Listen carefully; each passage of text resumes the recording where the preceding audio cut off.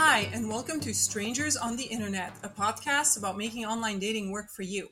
My name is Irina Manta, and I'm a professor at the Maurice A. Dean School of Law at Hofstra University. I'm also a dating coach and a consultant for the dating app industry. And I'm Michelle Lang, a senior lecturer in psychology at Christopher Newport University in Virginia and a clinical psychologist in private practice. All views expressed in this podcast are our own and not our employers. On today's episode, we delve straight into the heart of the topic of modern dating apps themselves with one of the most important current voices on this issue, Nancy Jo Sales. Thank you. Hi.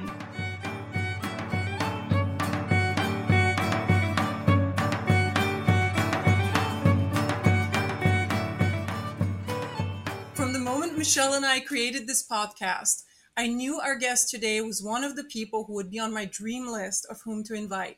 Nancy Jo Sales is a New York Times bestselling author, award-winning journalist, filmmaker, and producer. After growing up in Florida, she graduated from Exeter with her high school degree, Yale with a BA in literature, and Columbia with an MFA. In the 90s, Nancy Jo went on to work for People magazine, New York Magazine, and Harper's Bazaar before becoming a writer for Vanity Fair in 2000. She gained prominence and won awards with her celebrity profiles, and her article, The Suspects Wore Louboutins, became the basis for Sofia Coppola's movie The Bling Ring. Nancy Jo published a book by the same name in 2013, followed in 2016 by her book American Girls, Social Media, and the Secret Lives of Teenagers. Her 2018 documentary on dating apps, Swiped, Hooking Up in the Digital Age, is available on HBO Max or as an Amazon Prime rental. And then in 2021, she published Nothing Personal, My Secret Life in the Dating App Inferno, which is equal parts memoir and social critique. But really, the year we need to start with is 2015, which is when Nancy Jo published a Vanity Fair piece entitled Tinder and the Dawn of the Dating Apocalypse, which went viral and started important conversations about the cultural effects of dating apps. Nancy Jo, welcome to Strangers on the Internet. We are absolutely thrilled to have you. Could you start by telling our listeners about what you already saw as the negative repercussions of dating apps more than 7 years ago? My first reaction, which continues to this day because the dating app companies still haven't fixed this, is the problem of age checks. Because I first heard about Tinder from a teenager, from a high school girl, because I was doing a story that led to my book American Girls for Vanity Fair, a story on social media and girls in particular. At that point, when I was reporting this, it was probably 2013. Tinder had just been launched. It was just a few months after it had been launched. I had never heard of it. And I was one of the first people, if not maybe the first in a major publication, to write about the adverse effects of social media on girls. And that was really my interest. So I'm interviewing this girl for this piece, which becomes a book. And she says, "Have you seen Tinder?" And I said, "No, what is Tinder?" And I think she was 16 at the time. And she showed me on Tinder, she was talking to men she was heterosexual. She was talking to men in their, well, they didn't have gay dating back then, I don't think. Men in their 30s. And I said, how is this possible? How are you doing this? She says, well, you just go on and you swipe. And she's showing me the whole thing. So this seemed really dangerous to me, just obviously so dangerous that a young person without a lot of experience in the world of dating could become accessible to older people, older men who were not vetted. We didn't know who they were or where they came from. And she was having conversations with them, some of which were, suggestive in nature. One of them had sent her non-consensually a nude photo of himself. So that was my introduction to mobile dating, to Tinder when it first came out, was, okay, this is something that, whereas we're reading in the media how wonderful it is, and they're lauding and celebrating these young tech entrepreneurs who are disrupting dating and putting them, this happened a little while later, on the cover of Forbes magazine. Sean Rad was on the cover, America's hottest app. Meanwhile, they're not looking at, addressing, or even thinking about the ways in which these platforms can cause harm to vulnerable people, including, and it's just become all the more apparent as time has gone on after 10 years of these apps, the lack of age checks on children, the lack of vetting of users who we know now from multiple studies and lots of research are sometimes people with a background of sexual assault, domestic violence.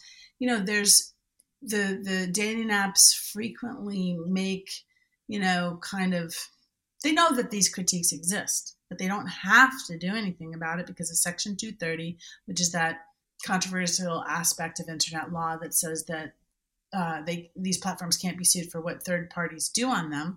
So they don't really have a financial impetus to fix any of this. And in fact, they have a financial impetus not to, because their business model is engagement, getting more people on the apps, getting more people using the apps. The numbers are their God, and because the numbers translate to money. So that was what I saw from the beginning, and I don't really see that it has changed. I hear in your intro that you're a consultant for these apps, and that's totally something that they need. They need people like you to be consultants and tell them these things that are wrong with them, and that need to be addressed for the sake of people's safety and health and well-being, mental health even. But they have reached over the years. I've become this kind of vocal critic of dating apps. I never intended to be. It just kept sort of evolving as my beat, which used to mainly be teenagers and kids, but it's kind of evolved to be mainly this for the last couple of years, because I do think it's really urgent. I do. And they have asked me over the years to, representatives of different apps, shall we say, many have asked me to partner with them, or will you partner with us, or will you come into the fold and help us? But to me, and this is not to judge or critique anything anybody else does, because people have to do what they got to do and what they feel is right to do. But I always felt like if I did that, if I started taking money from Whitney Wolf Herd, who reached out to me and asked to partner with me on something at one point. And I said this in an email to her. We had this long email exchange where she says, partner with us. And she's being very nice about it and everything, especially since she just appeared in my documentary film. And I don't think that, she was expecting the film that I made. Not that I ever was not transparent about it, but, she said, partner with us. And I explained to her, if I do that, how can I report truthfully on what I see as the problems here? So that's sort of my history with them. We'll talk later about how it's not exactly Match Group that I've worked with, and I'll tell you in a bit how I've actually been banned from all of their apps. But Michelle, please go ahead. Oh, okay. I'd like to hear about that. Well, I think your point is really valid and important about, as a journalist, as a critic, you need to be able to be separated enough from the companies that you would be critiquing to be able to offer up a fair critique. And for good reason, because in fact, big tech, or big dating as it relates to what you've been reporting on, has at times reacted very strongly to your criticism. Two examples in particular stick out. First, you ended up in a very public back and forth with Tinder on Twitter after the 2015 Vanity Fair piece came out. And then just a few days ago, Match.com's chief scientific advisor, Helen Fisher, claimed you have basically no idea what you're talking about when you said in Nothing Personal, your memoir, that dating app operators are more interested in creating addiction to their products than finding love. Sounds like what somebody working in big dating would take issue with. So what do you think? I thought it was really disappointing of The Atlantic, because I do respect The Atlantic as a publication, and I certainly do respect Jeffrey Goldberg, who's the editor-in-chief. We were friends in the 90s. We sat near each other in our cubicles in New York Magazine. We sort of came up together.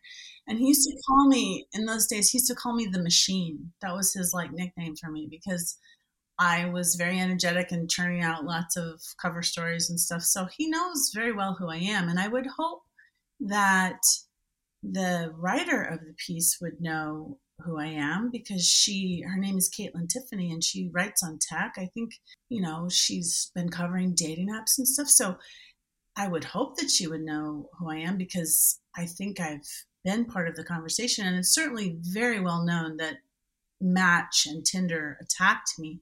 So I was disappointed that in a profile of someone who essentially works for Match, Helen Fisher, she's their scientific advisor, and she is paid by them for her work. I was disappointed that there was this kind of slap at my reputation without context and without any mention whatsoever of the fact that this person who works for Match works for a company that this person who she's being very demeaning about has reported on negatively for 7 years, and that this company has repeatedly attacked me. And including on Twitter, there wasn't like a lot of back and forth with me on the Twitter thing in 2015. It was more Tinder tweeting at me more than 30 times in one night. I barely responded to any of it because it was insane. And it was written about, and it was written about as this like corporate gaffe. Oh, did they or didn't they show, like do a bad thing for themselves as a company by attacking this person? Do they look bad to their users? No mention, no discussion of how it was a corporation, essentially. These are corporations using their public platform and their muscle as a corporation to attack a journalist for reporting on their users. When Helen Fisher says something like she doesn't know what she's talking about, it is so unilluminating a quote to give the reader, because it doesn't take into account that she, meaning I, am a reporter who talks to people who use these dating apps. I don't just come out, and I'm not like Helen Fisher and claim to be, the last word on this quote unquote science. And again, she works for the people who these work that she does benefits, essentially, because she justifies it. So and celebrates it. I reporter who interviews people, hundreds of users, as well as the heads of dating app companies and social scientists and people who work in the field of addiction and evolutionary biologists and all kinds of people. So like that's the kind of thing that when you see it on the page, and it's so clear from where I'm standing what just happened, but you don't see that like people out there will necessarily know what just happened, because they are doing it in such a way that you're not allowed to respond. You're not given the context. You're not given the respect of someone who has become a thorn in the side of this company in a very public way. It really makes you think. It really makes you think like what I mean. I'm just to finish my thought. It really makes you think like, so what is behind this? Why would they do this to me? The company, the magazine, Helen Fisher. Why would this gratuitous slap sort of occur? What do you call that when that happens? It's you to draw your own conclusions. But I think that one of the things that you could characterize it as is sexism, because it's demeaning and degrading to a woman's credibility, a woman reporter.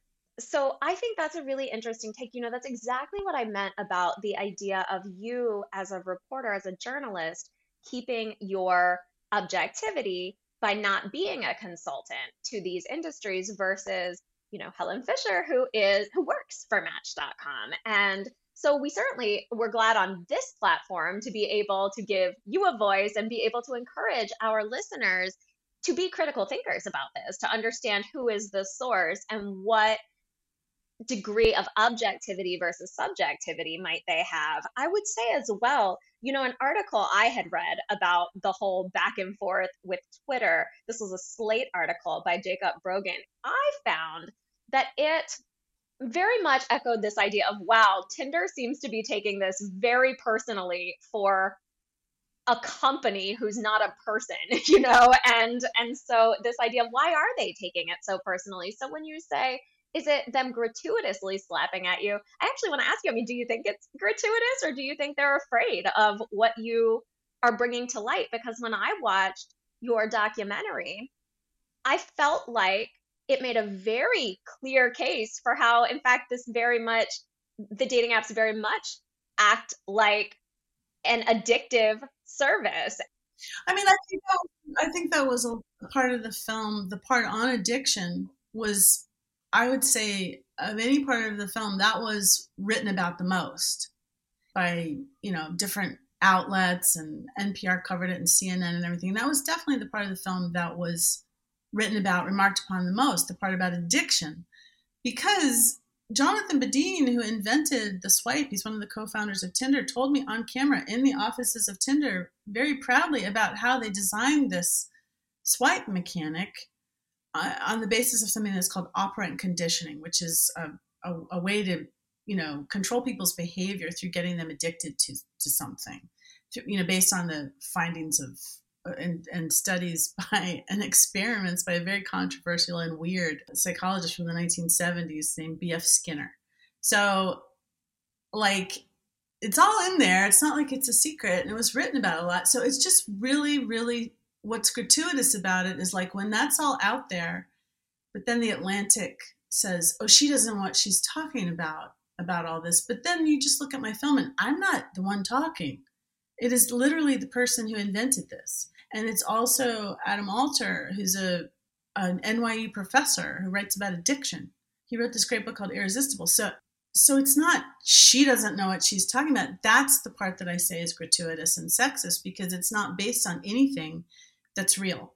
It's just based on bias. That's what I think. And if the conclusion that you come to is that they have this kind of sexist slap at someone because they don't like what she's saying about their company, it's still sexist, because it's a way to sexism is a way to discredit a woman's discredit a woman and to undermine her authority in her saying something. And that's why I say it was gratuitous and sexist, because it just felt like, why is this in here? Why is this? It didn't seem to serve any other purpose than that, is what I'm saying about gratuitous. But yeah, I get what you're saying. Yeah, I agree with you. They don't like me criticizing their company. Duh. I mean, okay. I have to say, a lot of things that have been written about your work rub me the wrong way, and not just things me coming too. from. No, I have to say that because, and it's not just things coming from the app makers, which, like you're saying, you kind of expect on some level. But I feel like, and we'll get to that, but I feel like even what some journalists have said, including some female journalists, really I don't know if you're talking about are you talking about the review of my book in the New York Times, which, for example, that's one example. Yes, that's one example. The New York Times, a review of my book, Nothing Personal, by someone who knows me, does not like me for reasons that are just silly social reasons, having to do with friendships and people that we have as friends in common. And it's just a dumb thing. But as soon as they asked her to do that review, she should have said, I can't do that review because I'm friends with someone she had a falling out with, really good friends with them. And I've actually, anyway, so she should have never written that review. So then she writes it, and it goes in the New York. She's denied all this, by the way, which, sorry, it's true. She writes it, and a New York Times, like a lot of books, don't get reviewed by the New York Times. And a New York Times review is kind of what people want, because it can increase your book sales so much, but it can also tank your book sales if it's a bad review. And if it was a bad review that I felt was deserved based on the terms it set forth, then I would say, okay, well, she didn't like it. But number one, we had a history. And number two, it didn't accurately depict my book. It was a review that was, again, I felt very sexist, and that it made it sounded like I was some flibberty gibbet person who didn't know how to date. And I just had never matured to the point where I really knew how to deal with men. And it wasn't that silly and sad. And that was kind of it. It didn't even mention, not for one sentence, did it mention the fact that this was an investigation. It was a memoir of my own experience on dating apps at a certain time in my life, a short amount of time, where I was kind of investigating them and kind of got sucked into them. as part of my investigation. But the investigative part of it, like if you just do word count, how much of this book is about me dating guys on Tinder versus how much of it is about research, study, interviews about how these dating apps are challenging for people and disrupting love, sex, and dating in ways that are making a lot of people very miserable. It didn't have any of that. So it didn't treat me like an investigator, like an investigative reporter, which Judith Newman knows that I am. So again, I look at these things and I wonder, okay, so what is going on here? Why is this so threatening on some level for people to to think the obvious? Because I think a lot of times what I'm saying is the obvious, which is that these platforms are not working, especially not for women, especially not for people of color. And there's a lot of trans people who would agree with that too, that these things are not working, that they are in fact harming a lot of people. Why is that so threatening to these institutions? Well, we know why it's threatening to the dating app companies, but I've had long discussions with many people who are on these apps and use them and hate them and say to me, why do they keep attacking you for saying what we know is true? I don't know the answer.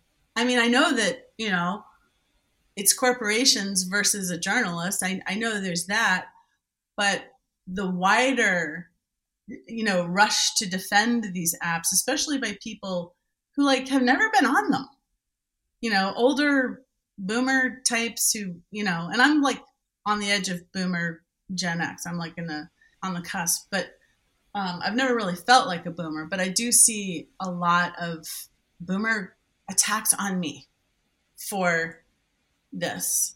And then in the beginning, it was also millennials because they were like, oh, you're just old. You're a Luddite. You're old. You don't get the stuff us kids are doing. But after 10 years of swiping, I mean, hundreds and hundreds of millennials I've talked to and also have written me emails just about how these things have basically ruined their lives, a lot of them, in ways from being sexually assaulted on these apps to just becoming numb from a search for love and connection that's just not part of this experience for many people.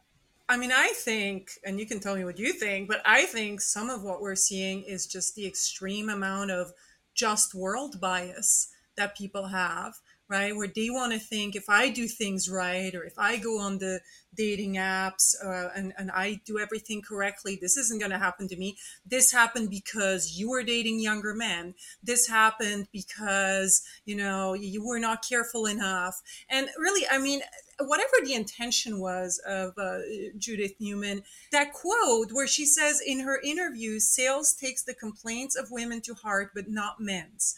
Women who want casual sex are free spirits. Men who want casual sex are scumbags. Women who want real relationships are being cheated of men. And men who want them, where are they? Virtually non-existent here. And this seems to be blaming you for the lack of relationship-minded men on dating apps, or saying that you're making that up. And so whatever personal thing was going on, that hurts a lot of women to say that. Thank you for bringing that up, because all of that is such a mischaracterization of my work, my book, and it is exactly as you say, blaming me for just not knowing how to use the apps. I would, for anybody who doubts this, I would look up some Facebook pages called Are We Dating the Same Guy? Are We Dating the Same Guy are these Facebook pages that have sprung up just in the last 6 months. I just did a piece about them for The Guardian. It hasn't come out yet because, I was waiting for this to happen. When are women going to fight back against this broken dating culture? And they sort of are in these Facebook pages called Are We Dating the Same Guy? They're all over the country. The one in New York, I think, has between 50 and 100,000 users. They are in every city, big and small, and now they're traveling. They're expanding to where you see them. There's one in London, and there's ones in other parts of the world. And what they are women dating app users talking to each other about exactly the kinds of things that I've been reporting on for 10 years or more, and that you will find in my book, Nothing Personal, and that you will see in my film, Swipe Hooking Up in the Digital Age. Now it's out there on social media, on Facebook. It's almost like all of these women could be or would have been my sources, because these are the people I have been talking to. They are talking about the ways in which dating app culture is demeaning, degrading, impossible. And a lot of it has to do with the behavior of men on these apps. And the conclusions I come to in my book after a whole lot of research is that these apps actually promote a lot of this behavior. It's not that they invented it. I say it a million times. It's not that they invented misogyny. It's not that they invented rudeness or one night stands or any of that people may or have issue with. It's that they exacerbated it. It's that they made it easy for men to mistreat women. That what was already there in our culture in terms of men's callousness in toxic masculinity and their use, their objectification, commodification of women was exacerbated and put into overdrive by these apps. And it seems really obvious to me. And it's not because I have some sort of personal problem with men that I think this. Just look at, are we dating the same guy? Just go on these groups. It's everything from, ostensibly it starts out, these groups were formed because women wanted to say, are you dating this guy? Because what the apps do is they make it easy for people to have multiple partners at the same time and hide that and be clandestine about it. And this isn't just single guys, it's married guys too. And I have gotten so many emails, I don't know how many, from married women who have found out that their married spouse is cheating on them using these apps. It just happens constantly. And it's a real problem. So they talk about the cheating.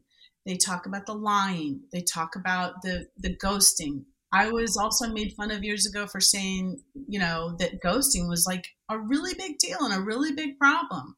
Millennial culture at that time kind of dismissed that and kind of made fun of me like, oh, ghosting, you just don't get it. We don't care. We just ghost. Well, now and not all millennials thought that, but there was this one piece in particular that sort of made fun of me for saying ghosting is wrong and it's hurtful.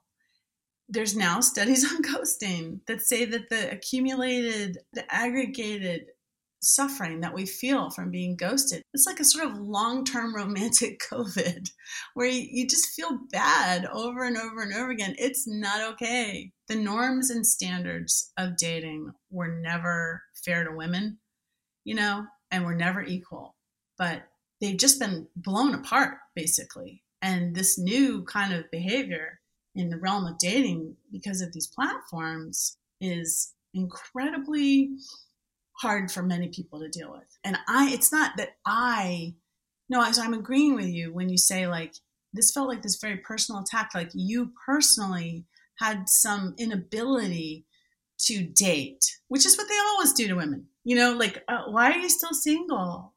That it had nothing to do with like misogyny. My book is about misogyny, nothing personal. If you had to say, what is this book about? And I had to say one word, it's about misogyny. It's about misogyny in the realm of dating. It's about misogyny in tech. It's about the intersection of misogyny and big tech via dating apps. That's what it's about. But like this review in the Times had not one word about that, And so I do, when these things come up, I do feel, I used to not care at all. And I used to just be like, oh, well, what an asshole for writing that about me or about my work.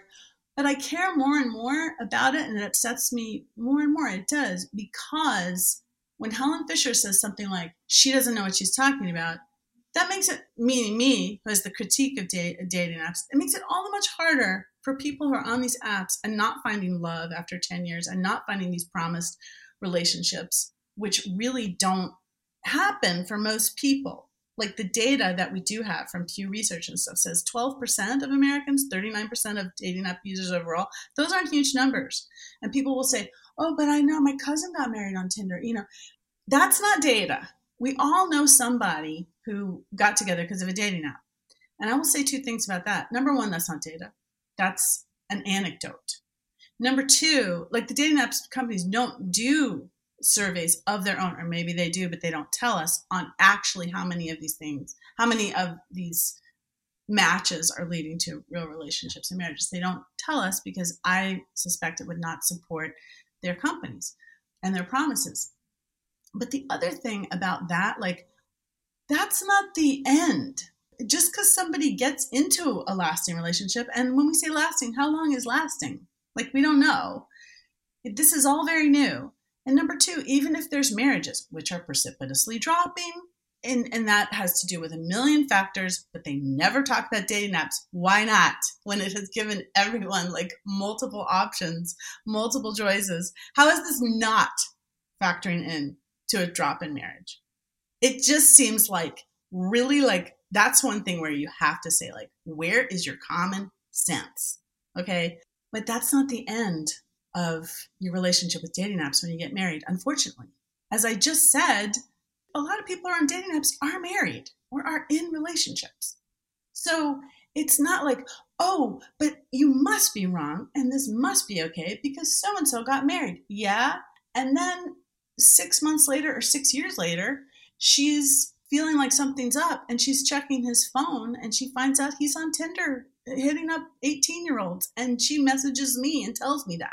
There needs to be actually, this is reporting that I get from talking to users, but there have been studies on dating apps that are supporting now a lot of what I've been saying all along. But there needs to be a study on the use of dating apps in relationships and the dissatisfaction and dysfunction about how dating apps are affecting relationships, not dating where you get to meet the person. I'm talking about after the relationship begins. What happens then? Because you're still addicted to the app. It's like smoking. It's like the neural pathways in your brain still like the dopamine rush of getting matched, even though you walked down the aisle and said, I do. Your brain still remembers that rush of the matching and that excitement of talking to somebody new. So I really think that is an unexplored field of study that, I've reported on, but I really think there needs to be a study, like an academic study where people really look at that. How are these apps affecting relationships? Thank you, Nancy Jo. You've said so much there, and we have a number of follow-up questions for you. In fact, we specifically wanted to talk about things like the Are We Dating the Same Guy group, which, as you said, those are groups that were designed to check, is the person I'm dating who might be saying they're exclusive to me, dating anyone else, but people can find out not only that, but also what kind of appalling behavior some of these people on the dating apps might be engaging in, and they're warning other people. And also, you mentioned some of these personal attacks on you or on women for how they make sense of the dating apps or how they use the dating apps, but actually there were a couple of men quoted in your documentary and in your article that I wanted to quote to bring up to our readers. So in the Swipe documentary, the founder of Hinge, Justin McLeod, so male, noted that the majority of women are looking for relationships, whereas the majority of men are looking for hookups. So in heterosexual relationships, that's going to be a fundamental mismatch that we're seeing play out on the apps. And in your Vanity Fair article, you also quoted the psychologist David Buss as saying, apps give people the impression that there are thousands or millions of potential mates out there. And at least as far as heterosexual dating goes, he said, one dimension of this is the impact it has on men's psychology. When there's a surplus of women, or even just a perceived surplus of women, the whole mating system tends to shift towards short-term dating. And that's just due to supply and demand. So he stated, men don't have to commit. They pursue a short-term mating strategy. Men are making that shift, and women are forced to go along with it in order to mate or date at all. So it's getting at the point that men can drive dating expectations so long as there are many women available to them. And something I was wondering is, what do you think about things like the Are We Dating the Same Guy social media group or other similar kinds of groups that pop up?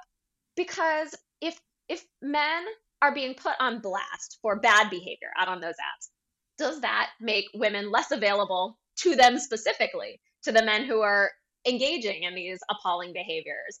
And so in that case, might that encourage men to act more in accordance with what women want? What do you think?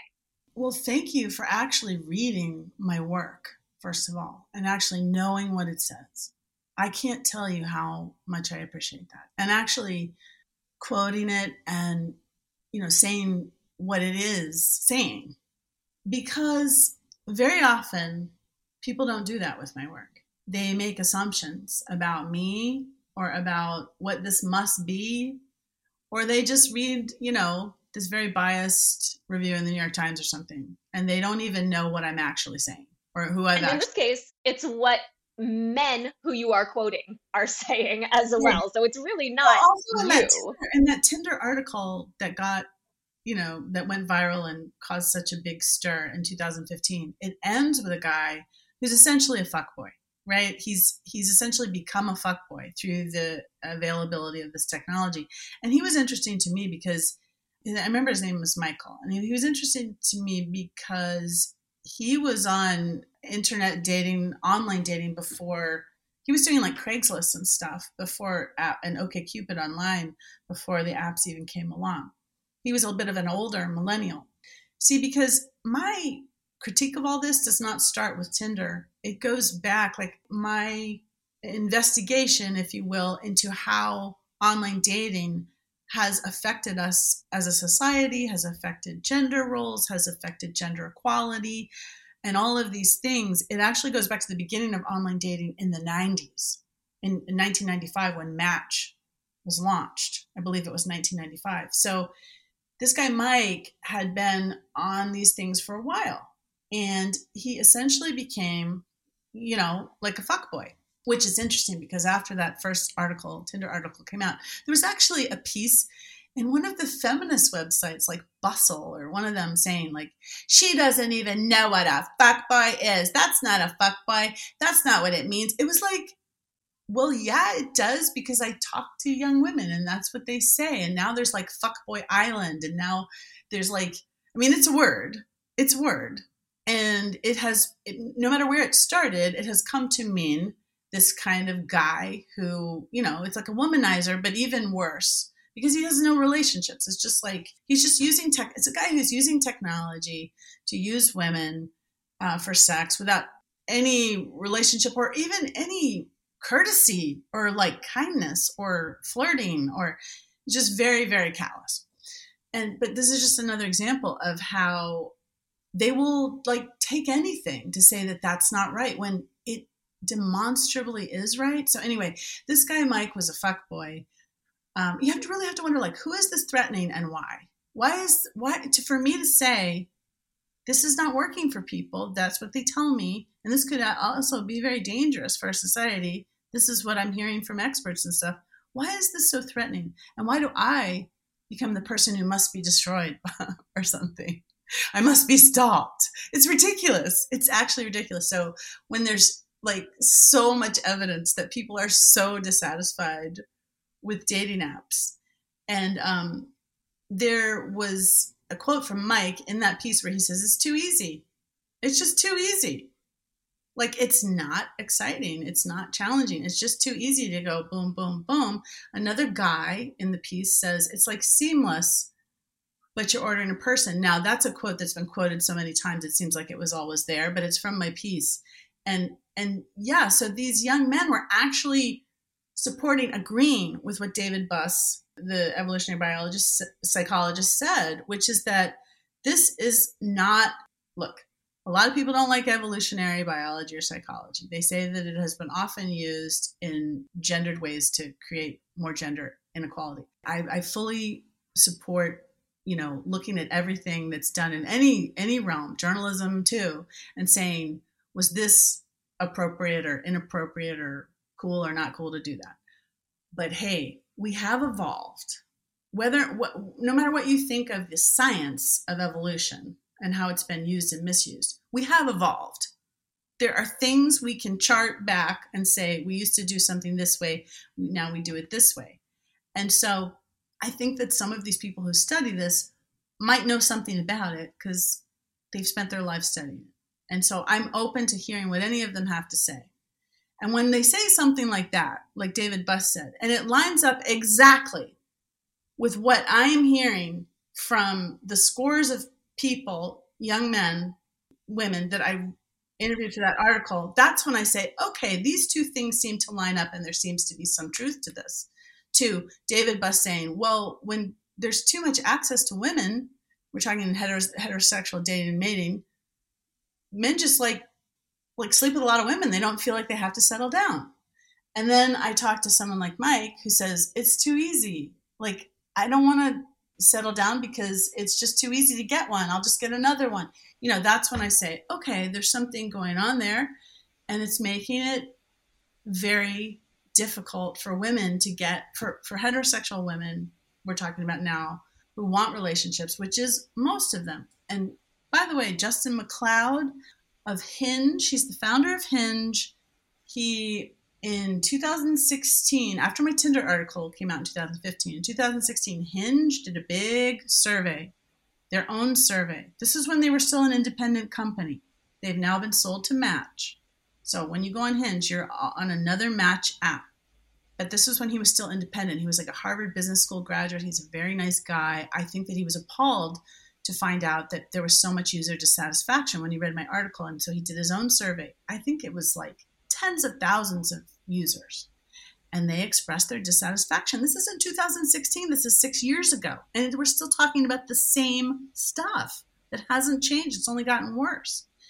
And you can look it up online. I mean, he talked about it in 2016. And his whole thing was, we're going to fix all this. He was trying to be responsible. He said, she was right. He's one of the few people that ever said I was right.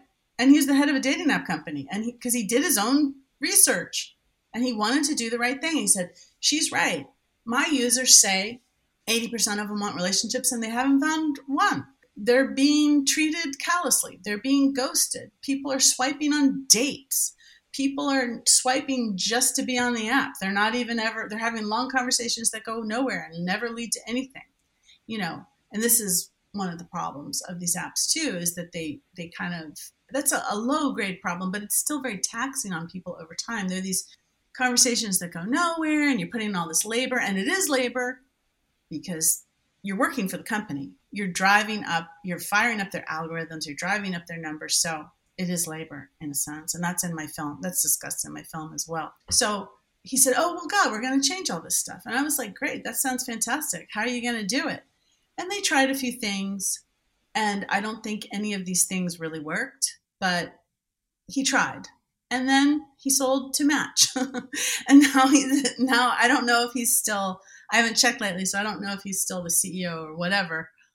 But I know he sold his company to Match eventually.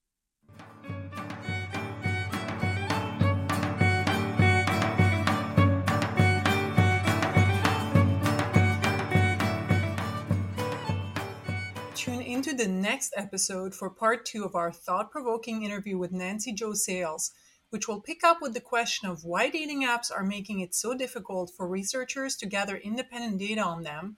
And we'll get more deeply into the topic of why many straight men shun serious relationships these days, and why internet culture has a chance of changing with Gen Z. If you enjoy this podcast, please rate it 5 stars so that others have a chance to listen to it as well. And make sure to subscribe so that you can get our future episodes. All our platforms are accessible at strangersoninternet.com. Again, that's strangersoninternet.com. Know the.